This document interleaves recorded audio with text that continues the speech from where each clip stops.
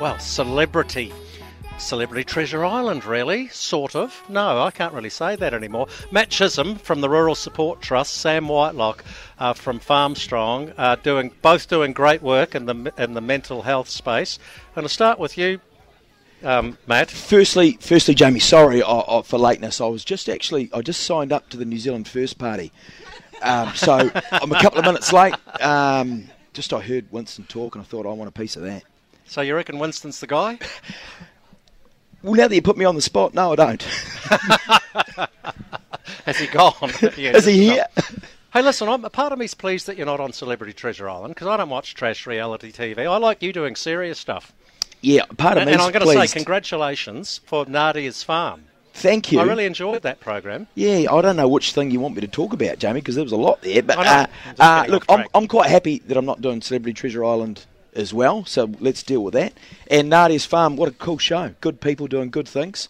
I think rural New Zealand liked it, and I think people in the towns and cities across New Zealand seem to embrace it as well. So, and hopefully we brought them together. Yeah, well, I think someone like Nadia Lim has the ability to cut, if there is a rural-urban divide. I'm not suggesting there is, but she presents the new face, the modern face, if you want, of agriculture, and she humanises a lot of it. Absolutely, and if there's a bit of misinformation out there, and I'm bloody sure there is, she probably closed a couple of those gaps, and so I actually think there's more work to be done in that space.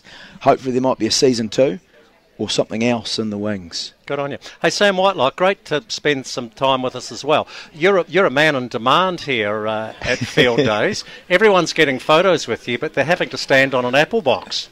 Yeah, it's good to be here, first of all, but I was a little bit shocked when you're trying to tell me to stand down the bottom here. You didn't want me to come into your studio. So that was me, yeah. But no, it's one of those things at Field Days, being tall, you can't really hide, but I have kind of had a bit of a clean shave, so I was trying to be under the radar to a point. When you stand toe-to-toe with Brodie Retallick, am I right to say he's just a wee fraction taller than you? Yeah, that's 100% correct. A few kids have been asking me, how tall are you? And it's kind of rough now. You say to them, I used to be 203, but now I'm 202, maybe 201. I've been in probably too many scrums. I'm starting to shrink. So it's happening that way a little bit, but that's just the way the world happens, and apparently that's the way it goes. At least you're starting off from a quite a good point. It's not good for me.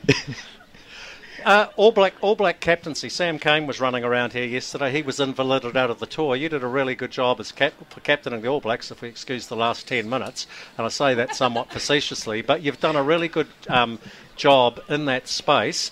Where do you sit regarding the captaincy for the World Cup next year? You would want it, wouldn't you?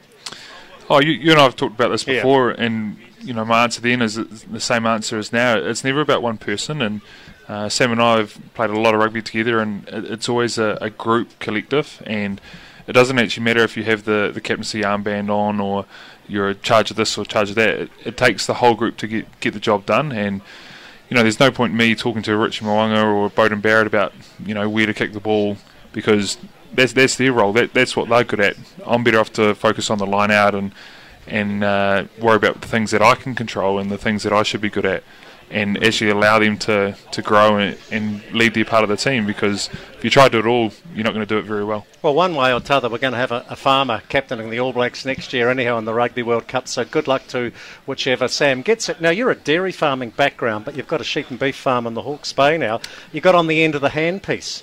It's a long way for someone of your height to bend down. Yeah, it's actually pretty embarrassing. I've been I haven't pulled my hammy, but she's pretty tight. I must admit, I caught up with our Crusaders manager, Shane Fletcher, who in his heyday was sharing about 280 in a day, and got a few ewes at home, a few lambs, and I was just like, been away for a while. They had about 12 months of wool on them, and I must admit, I only shore 2, but my hammies are absolutely screaming, and that was a couple of days ago, so hopefully he's feeling a bit better. Well, Matt Chisholm, you're a celebrity hobby farmer.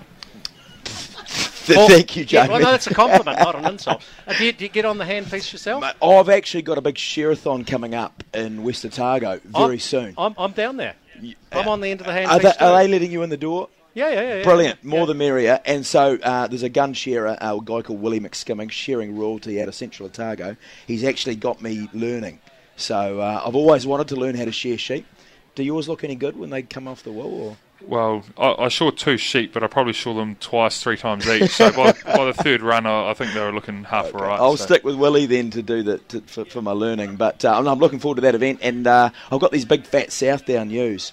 And so I dragged them out for the shearers when I was learning. And I woke up the next day and I felt like I played about 3 games of footy.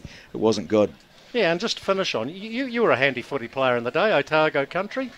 Yeah. Which is a far cry away from where this man's standing. I know, but yeah, you got a background in the game. Yeah. No, I loved footy. I just wanted to tap the ball and run it all the time. But we had other people that wanted to play percentage footy and stuff like that. But no, it was a good game, obviously. And I'm still bloody mad keen on it. Love getting on the sideline down there in Mackay, and I'm I call myself the 16th player, supporting Matakanui combined, just helping the ref here and there. Because as Sam will know, they need a bit of help sometimes. The referees, this is the best advice I got given with a referee. Treat them like your mother-in-law.